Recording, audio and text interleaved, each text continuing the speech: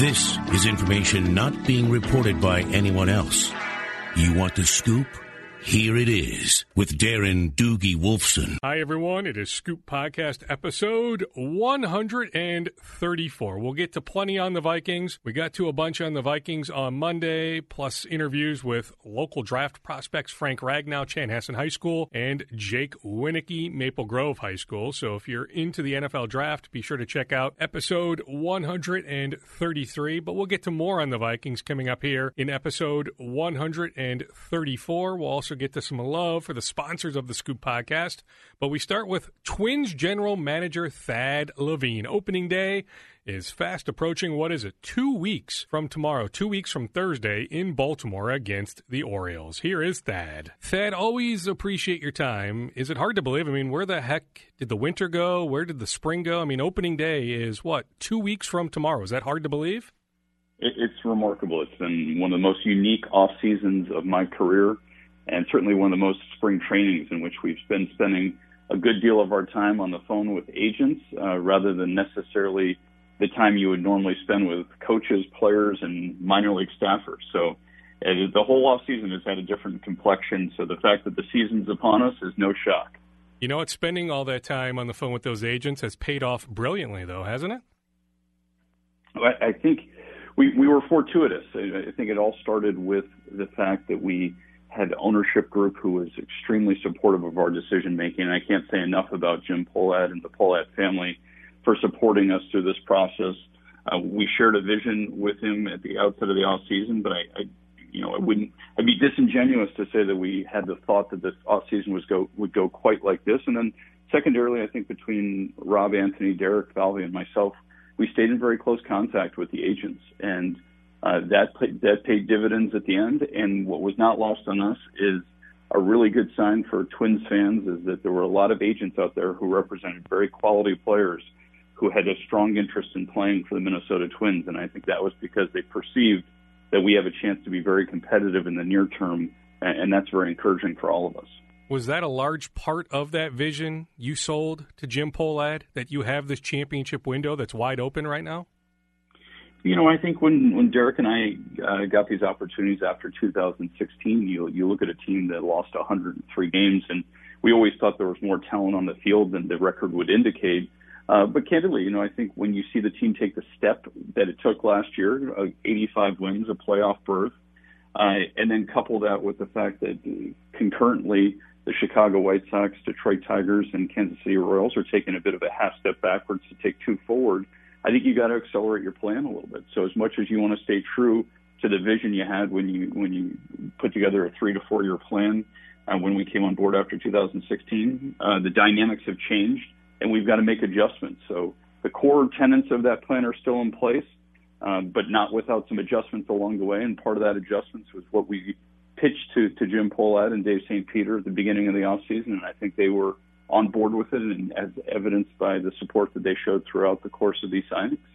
Take us through some of the dynamics of the acceleration of that plan. I mean, did things change as we went deeper into the offseason when you saw all the free agents still on the board, or did you have that plan in place, you know, going back to, I guess, maybe the GM meetings in, mid-November?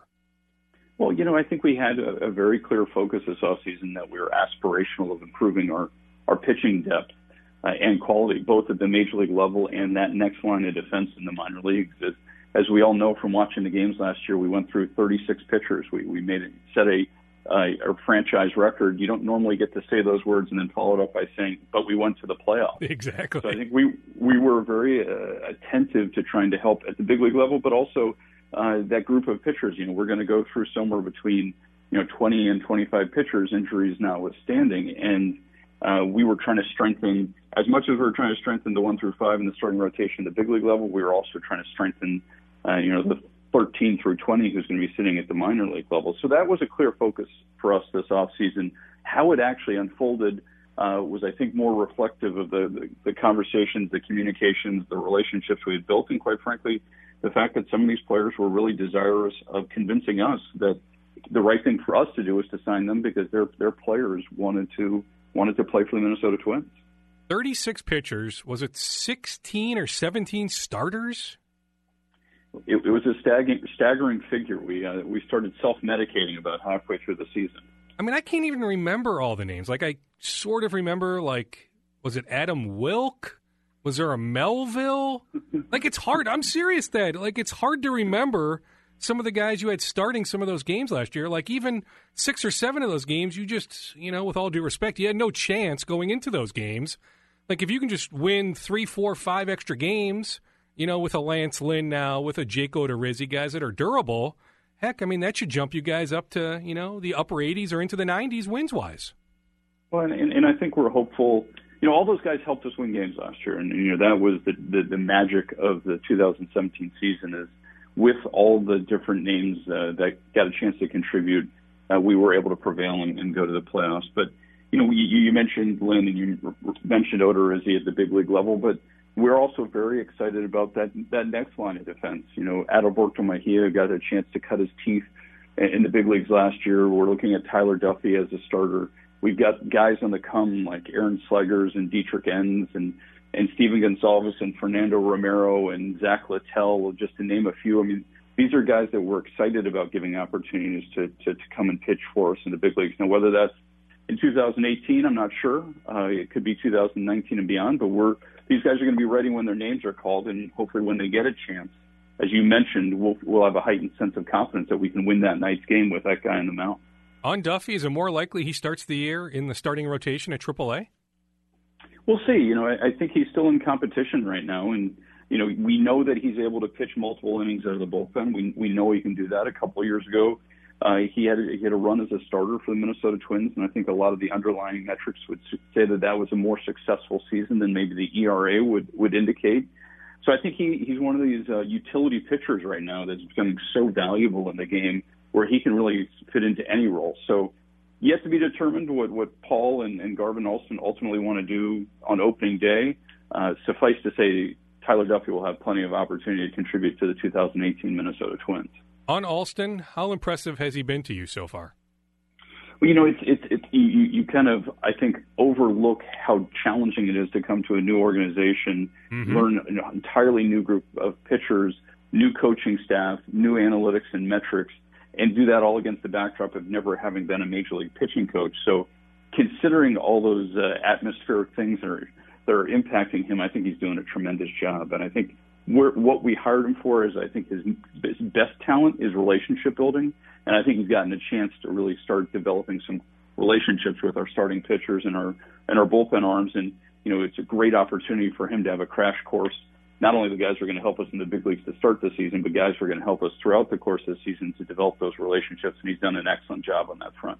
You brought up briefly the name Fernando Romero. Now, all the games are not on TV back here, so I'm just looking at box scores. But looking at those box scores, are the numbers as impressive as they look? I mean, was he just lights out this spring? Well, for any of our fans who have gotten a chance to see Fernando pitch, the stuff is really impressive. I think what's almost more impressive than the stuff is just the competitiveness on the mound. So, he's in a big league spring training setting for the second year in a row. And for the second year in a row, he had never pitched above Double-A when he set foot on the mound here in Major League Spring Training, and you wouldn't have known that if you watched him pitch. He pitches with a little extra panache than the rest of the crew. He feels a sense of confidence out there. I can tell you, he's a guy each of the last 2 years when we've sent him down, he's kind of giving you that eye, like, I'm ready to go right now if you call my name. And candidly, I don't doubt it. One thing that Garvin's working very closely with Fernando on is the development of his changeup, which we think is a weapon that really elevates his repertoire. He's been able to really dominate with his fastball and his breaking ball, but if he's able to add that changeup, I think he has a chance to really rise through our system, be a real impact pitcher for us in the big leagues. On Lance Lynn, he'll be impactful right away. Is he ready to go? I mean, can he go that Baltimore series, or do you need to wait a series or two? We're going to have to leave that up to Garvin to see how he maps that out. Obviously we're not going to do anything short-sighted at the very outset of the season that could cost us early on or in the middle of the season. One of the beauties of our schedule, which is also one of the peculiarities, is we have opening day in Baltimore, then opening day in Pittsburgh, then opening day in Minnesota. And the way the schedule sets up is there's an off day after each of those games just in case there's a rain delay or a rain issue. So we have a few extra built-in off days early in the season. So whether he technically pitches one of the first 3 games or the 4th or 5th, I don't ultimately know, but it feels as if it's stacking up that he'll be able to get one of those first 5 starts. The benefit for us is we play 5 games in 7 days, so he'll get one extra chance to go through the rotation down here and build up his pitch count. How many guys are nicked up right now? It's funny. I remember talking to long-tenured A.J. Pierzynski, Minnesota Twins stalwart A.J. Pierzynski. Mm-hmm. He said, opening day is the only day that I feel 100%. Every day after that, I feel something slightly less. And I'm guessing, to answer your question probably the most honestly, I guess most about everybody is. But we've got a few minor injuries that our guys are working through right now. I think Tony Leo, his first run as our head trainer, is doing an excellent job of managing that process. Nothing that really concerns us now in terms of jeopardy for opening day. We're going to knock on wood. It's this time of spring training where you kind of, unfortunately, dread those calls from the training room. Fortunately, we haven't received too many of them just yet. How impressive has Logan Morrison been so far? Yes, he's a presence. When he walks into the clubhouse, he's a physical presence. He's a verbal presence. He makes his, you know he's in the room. He's got a lot of energy, enthusiasm, and a bit of swagger, which I think there's nothing wrong with that. I think those are types of things that can be very endearing for teams.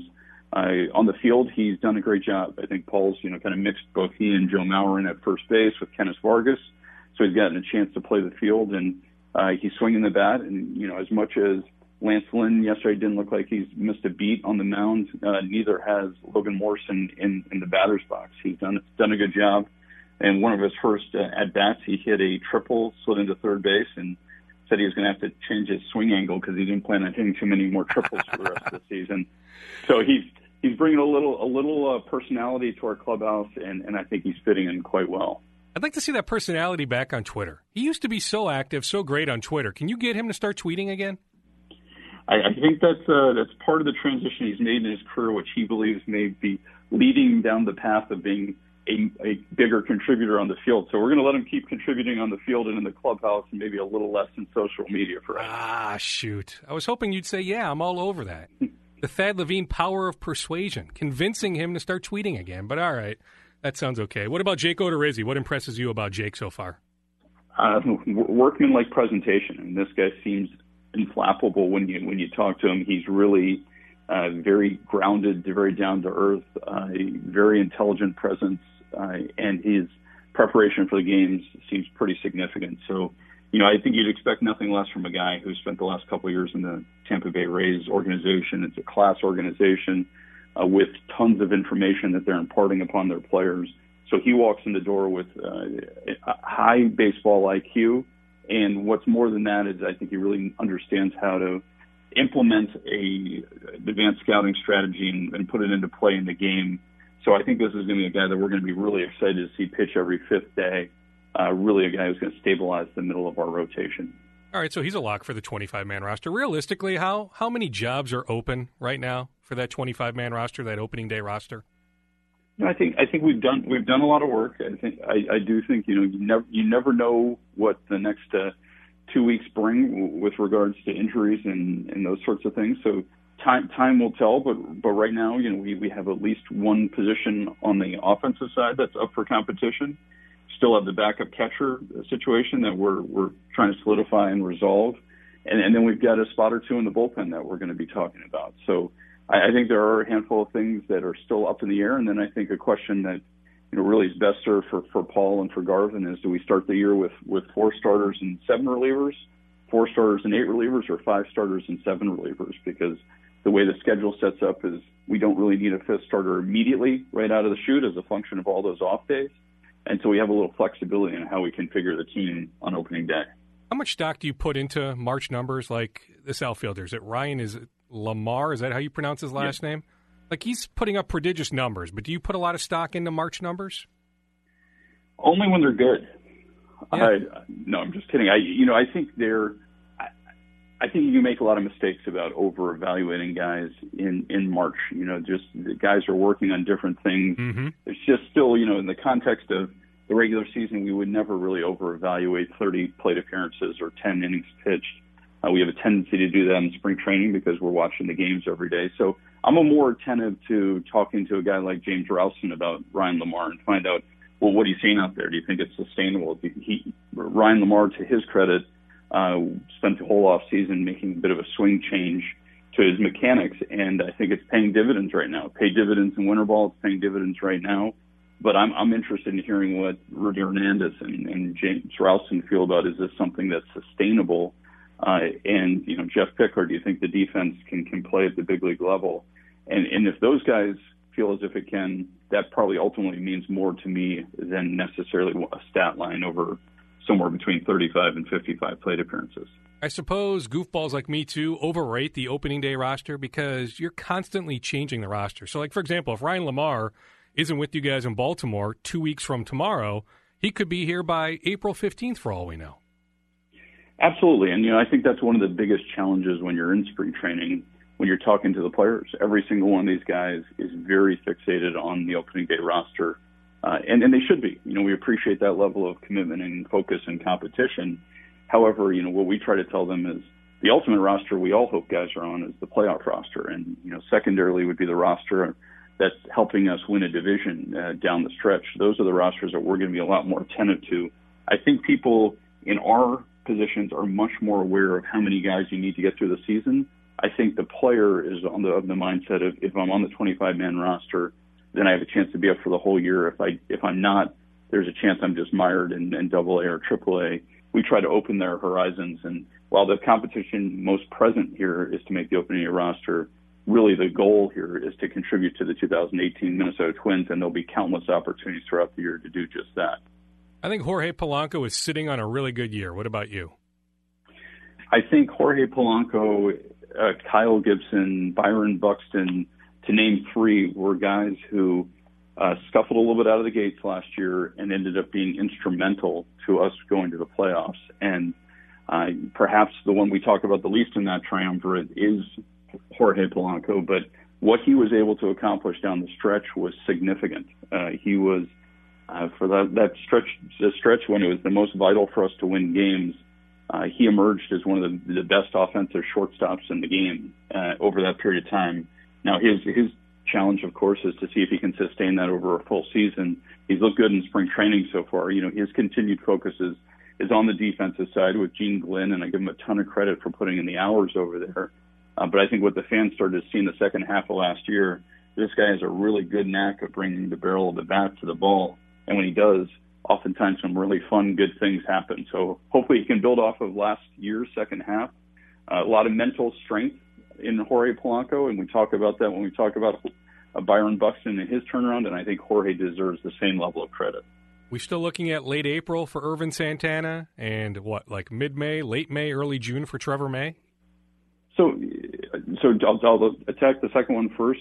Trevor May, we did ultimately put on the 6-day disabled list, which means he couldn't be activated to the end of May, and I think we did that as much to safeguard ourselves from ourselves as anything, because he's probably going to be ready sometime in the latter phases of May. But I think we figured with the amount of time, effort he has put into the rehab process, we'd rather be a little bit more patient on the last tier than risk anything as a setback. So he's scheduled to come back end of May, beginning of June.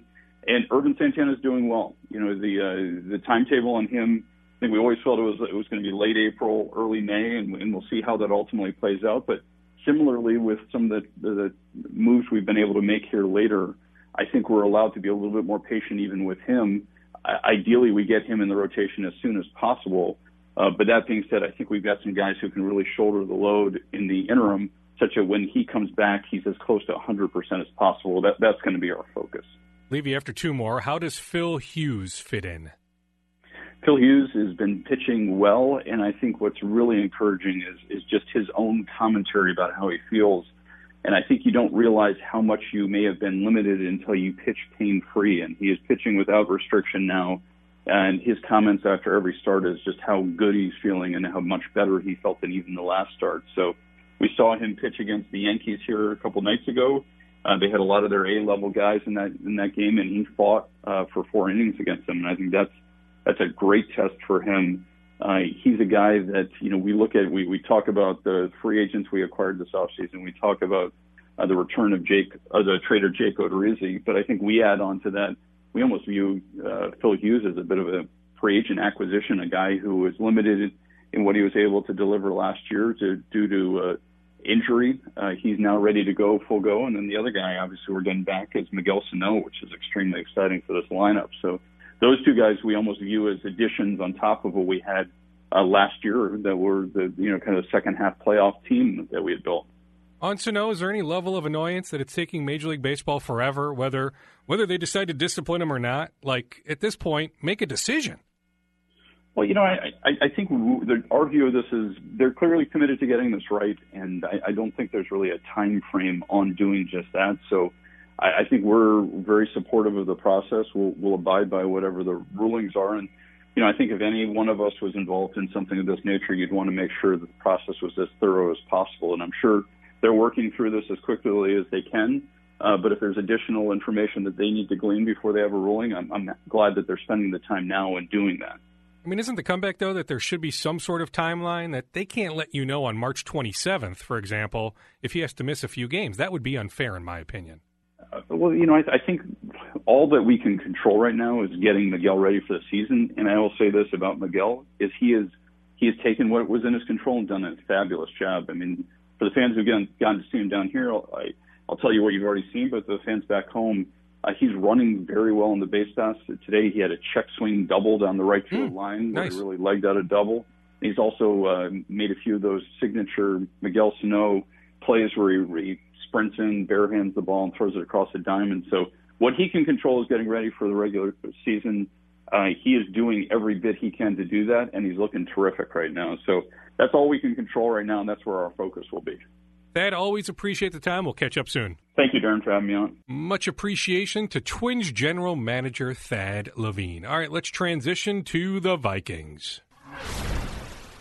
But first, I took a brief break from free agent frenzy madness on Tuesday to head to the Mall of America to the Indochino showroom. Yes, I got fitted for a suit. Those guys are fantastic. They know what they are doing. It is unbelievable. I mean, I wear suits for Channel 5 duties, but I had no idea all that entails going into the making of a suit. They have so many options that you can pick from. It was so much fun.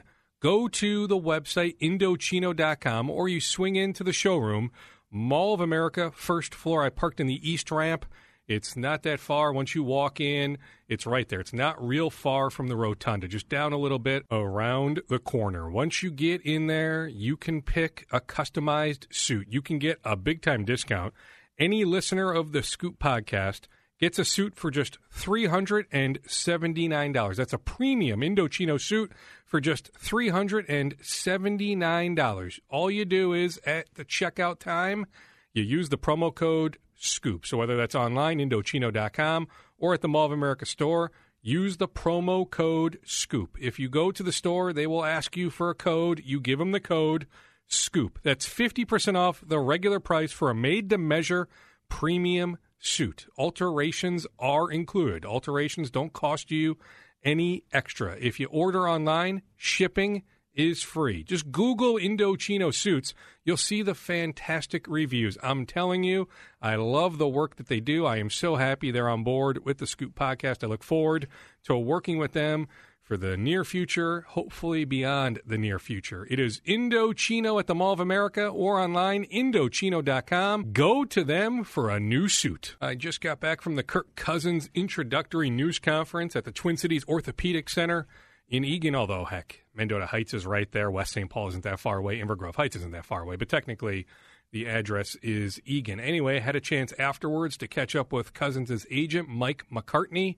His dad is Bill McCartney, the former Colorado head football coach, national champion Colorado football coach. Anyway, Mike said, he would not say it was the Jets, but he said there was a team that made a bigger offer. He told all teams on Monday, make your best offer. I don't want you coming back to me saying you can offer more. Now, it turns out some team did come back to him and offer more on Tuesday. But he said on Monday to a bunch of teams, the Broncos, others, the Vikings obviously, make your best offer. The Vikings made the 3-year, $84 million offer with incentives. It can reach $90 million, although he has to win multiple Super Bowls to get to $90 million. Heck, if he wins multiple Super Bowls, the Vikings will give him $590 million, maybe $590 billion if he wins multiple Super Bowls. But anyway, to reach $90 million, he needs to win multiple Super Bowls. But anyway, I think I will take the agent at face value with his values.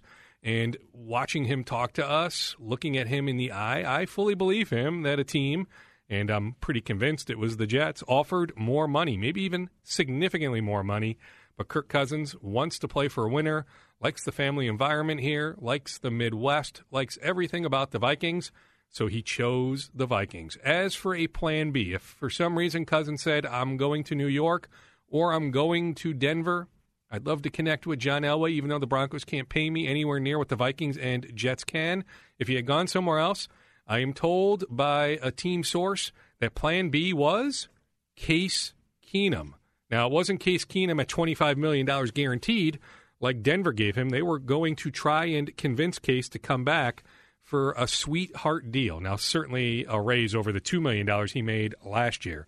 But the Vikings were not willing to come close to what the Broncos gave Keenum. But if they had swung and missed on Cousins, the idea was to try and convince Keenum to come back on a sweetheart deal. Then they could have gone in a couple other directions free agency-wise. Certainly they had some interest in Trey Burton, but they could not match what the Bears were willing to give to Burton. But it never got to that point. They always felt very confident about landing Cousins. So I had a chance to talk to Kirk Cousins' agent, also talked to Kirk Cousins' dad. I'll play back that conversation in just a moment. I was in the back of a big media circle for when Rick Spielman talked to a bunch of us, but I did hear him tell us, I guess I was a part of that. I didn't ask the question, though. He was asked about interest in Sheldon Richardson.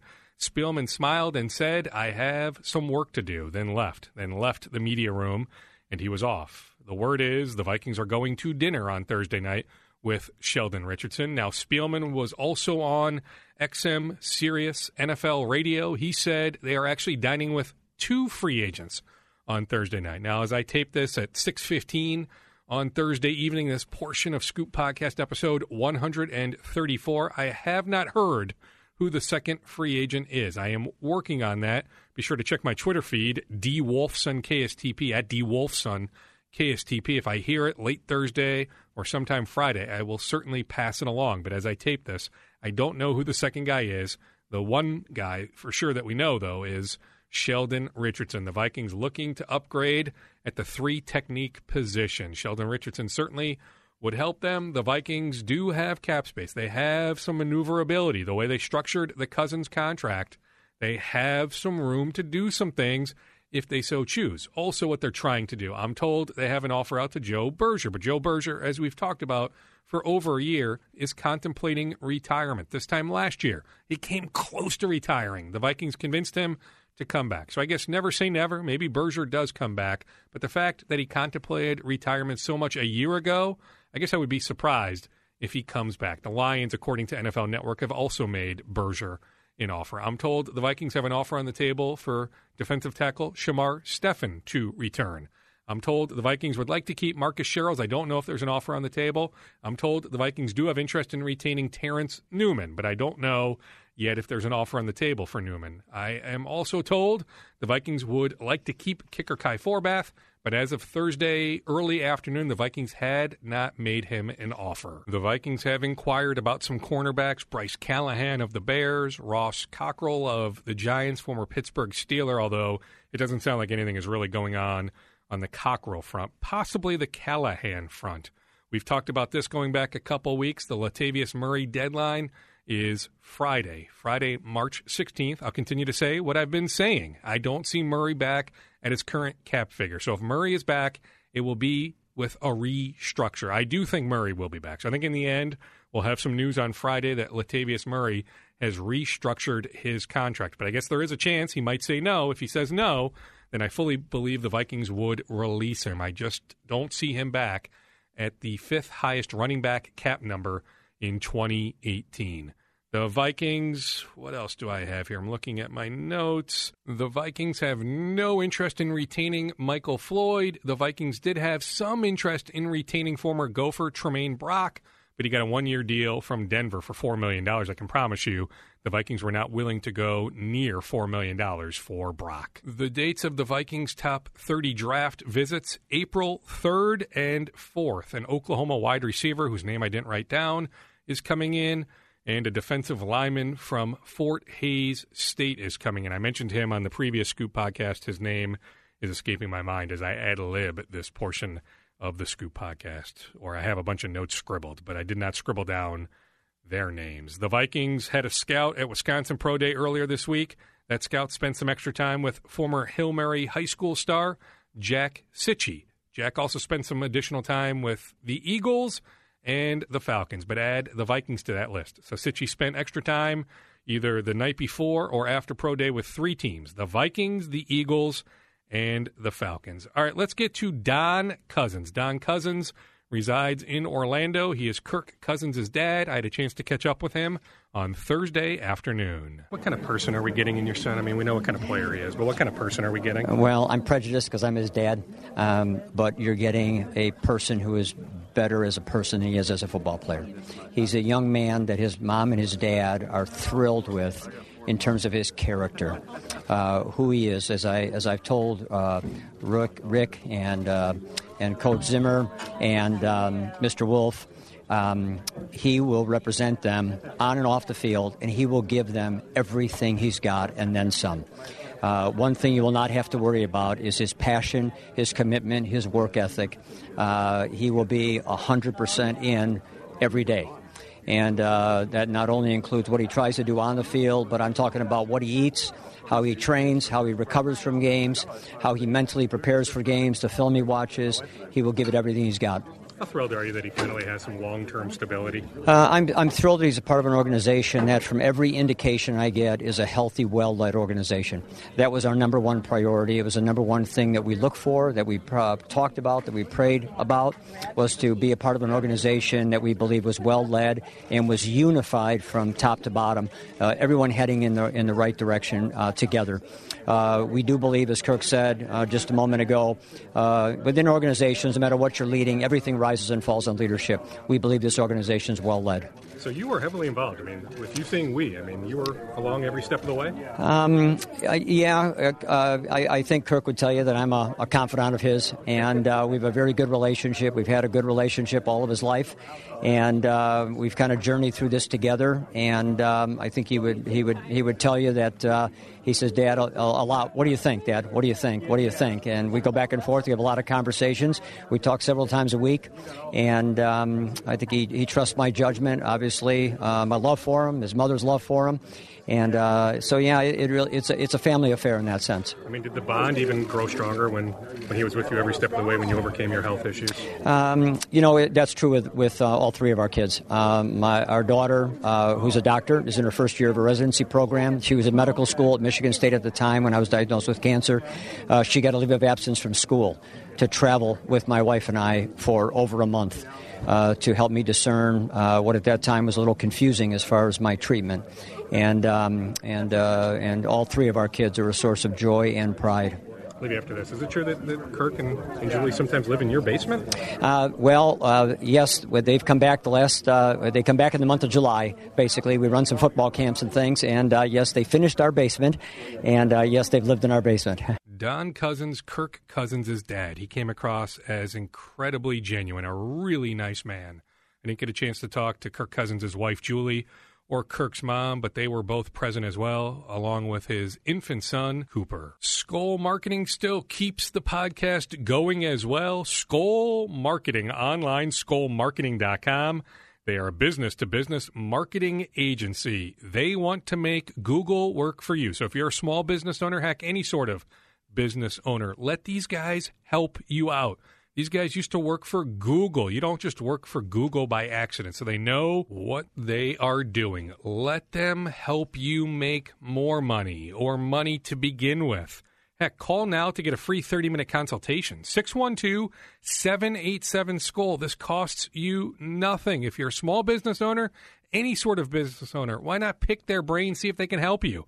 612-787-SKOL or online. It is SKOLmarketing.com. They work with businesses in web development, pay-per-click advertising, social media management, and so many more areas. All right, let me get to the Wolves. I created a bit of a you-know-what storm on Wednesday on my normal weekly Mackey and Judd show appearance. Sometimes it's Wednesday, sometimes it's Thursday, sometimes it's Fridays. Those guys are on 9 to 1 on 1500 ESPN. I join them every week. Sometimes I fill in for them. So I've been a big part of their show going back many, many years. Before that, I worked in radio here in town for KFAN for 13, 14 years. So I've worked in this media market for 21 years.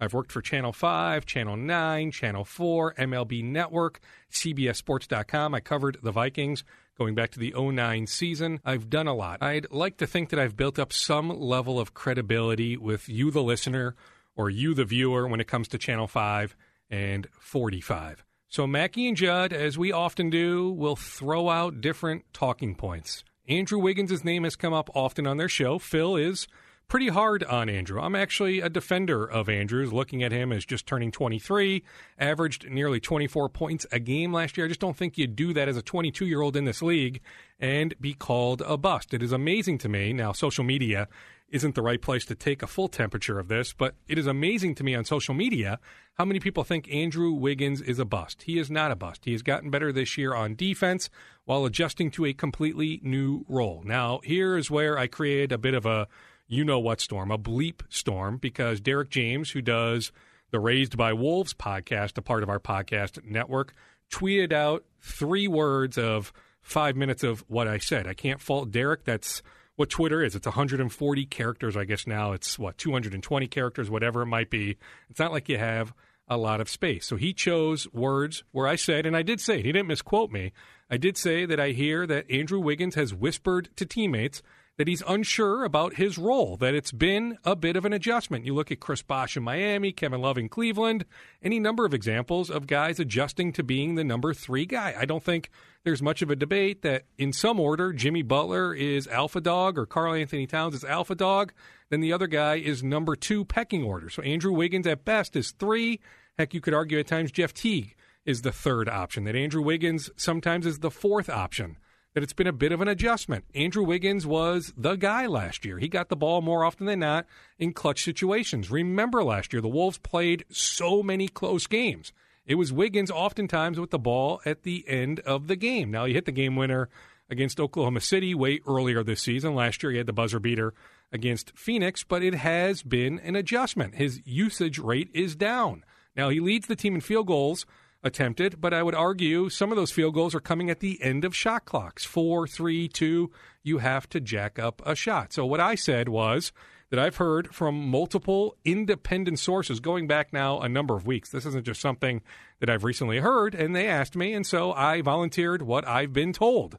I'm not making this up. I'm not one to throw stuff up against the wall, hoping it sticks. Is it possible I was lied to? Sure. Journalism 101 from my standpoint is, why is this person lying to me? In this case, 2 independent sources that are very much tied in, that have been good to me going back a number of years, independently again, told me that they've heard whispers that Wiggins has volunteered to some teammates that he's still trying to figure out his role. Also, part of what my job is when I'm on radio is to opine, is to provide opinion.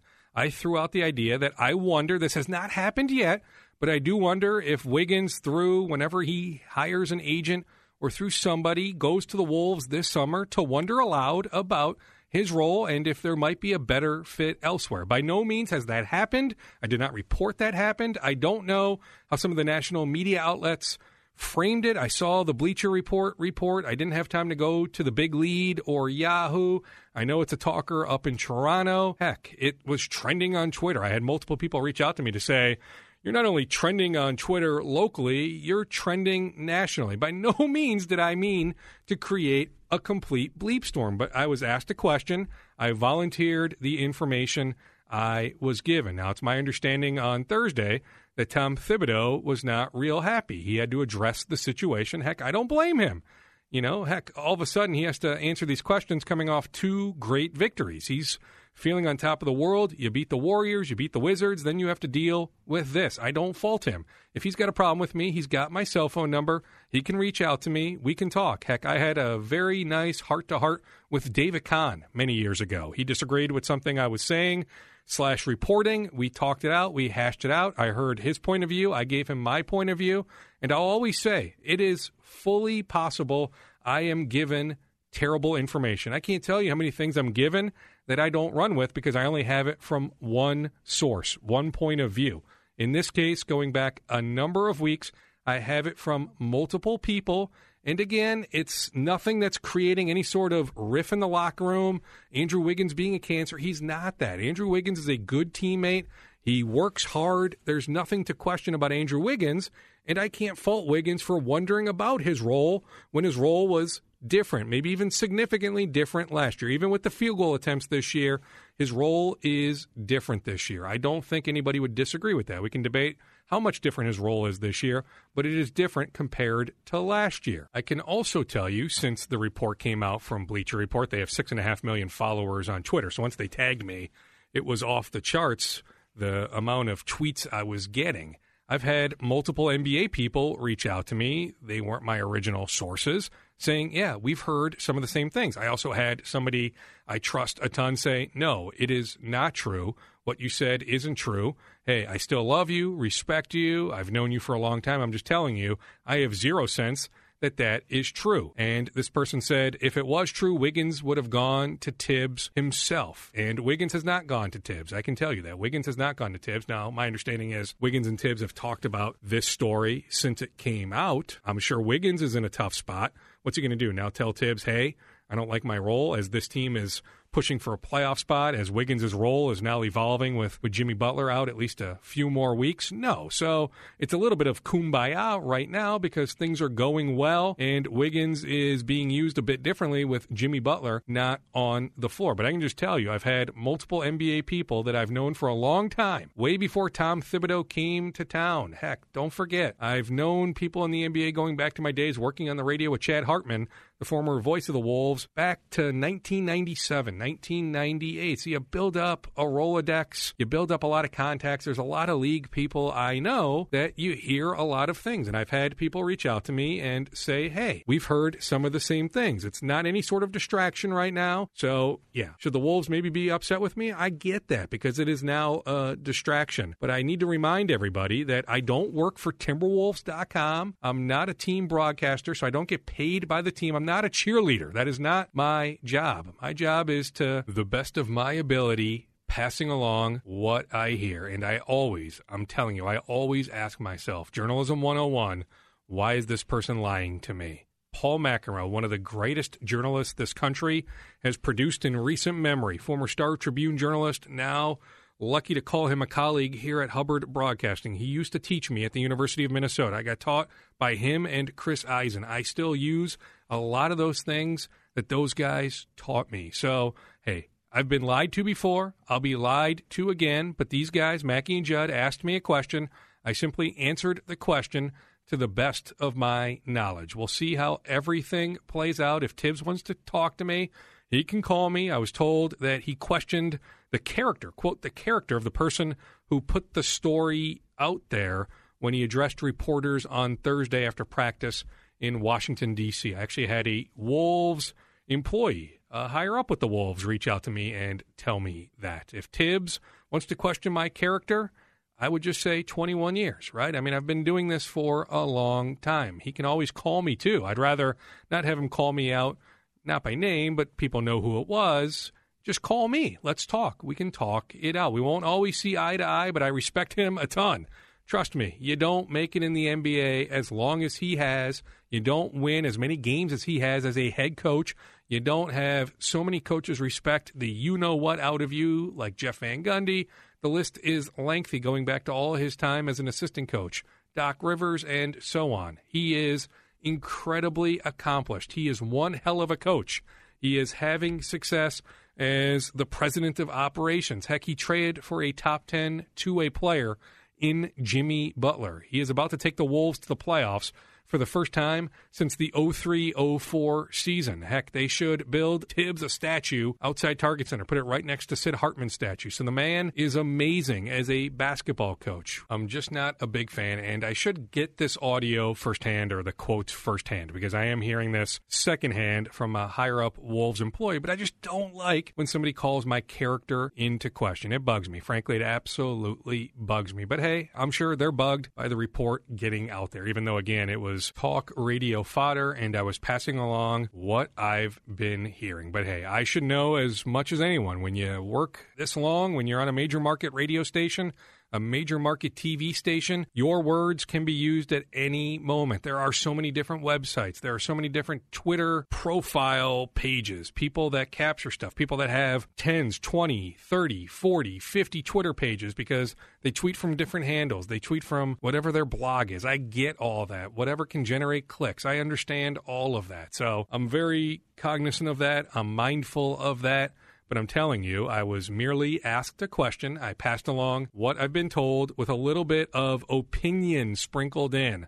I sure hope that opinion wasn't turned into this person is reporting this and that. I sure hope that's not the case, because part of what I passed along was opinion. And again, if Tibbs wants to reach out to me, he knows how to track me down. A friendly reminder, too, that The Ringer put out a story in December, and it had suggestions about some chemistry issues with the Wolves. So the idea that just because they are winning games, and hey, right now, yeah, it should be kumbaya after beating the Wizards and Warriors when not many people gave you much of a chance in those two games, minus Jimmy Butler. But the idea that over the course of an 82-game season, everything is kumbaya, everything is fantastic, no, that is not the case. So I'm just saying, this isn't the first time that feathers will be ruffled. It won't be the last time. But I just need to remind you, I don't work for the team.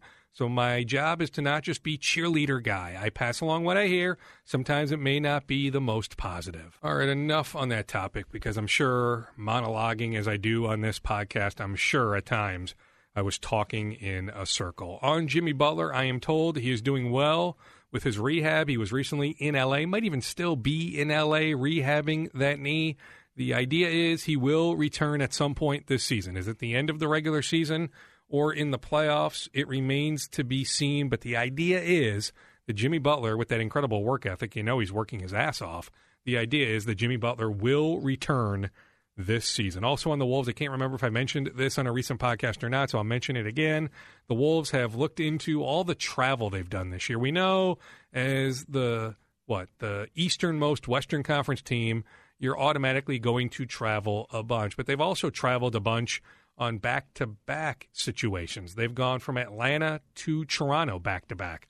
They've gone from Portland to Utah, so losing an hour, crossing over a time zone. So I know that they'd like to work with the league to avoid some of those back-to-back travel issues next year, that they've traveled more back-to-back miles, forget miles overall, which is number one, but also back-to-back miles than anyone else in the league. So I do know the Wolves have done some internal stuff about all the travel that they've had to deal with. I know, hey, they fly first class, private jets and all that, but it is still taxing on the body to arrive in a city at 4 a.m., 5 a.m., get minimal sleep. It is still impactful. So I know the Wolves are looking into that. All right, that does it for Scoop Podcast episode 134. Always appreciate you listening. Please support the sponsors of the Scoop Podcast, Indochino, for a new suit, Indochino.com, or check out their showroom, Mall of America, first floor, not far from the East parking ramp, and Skoll Marketing online,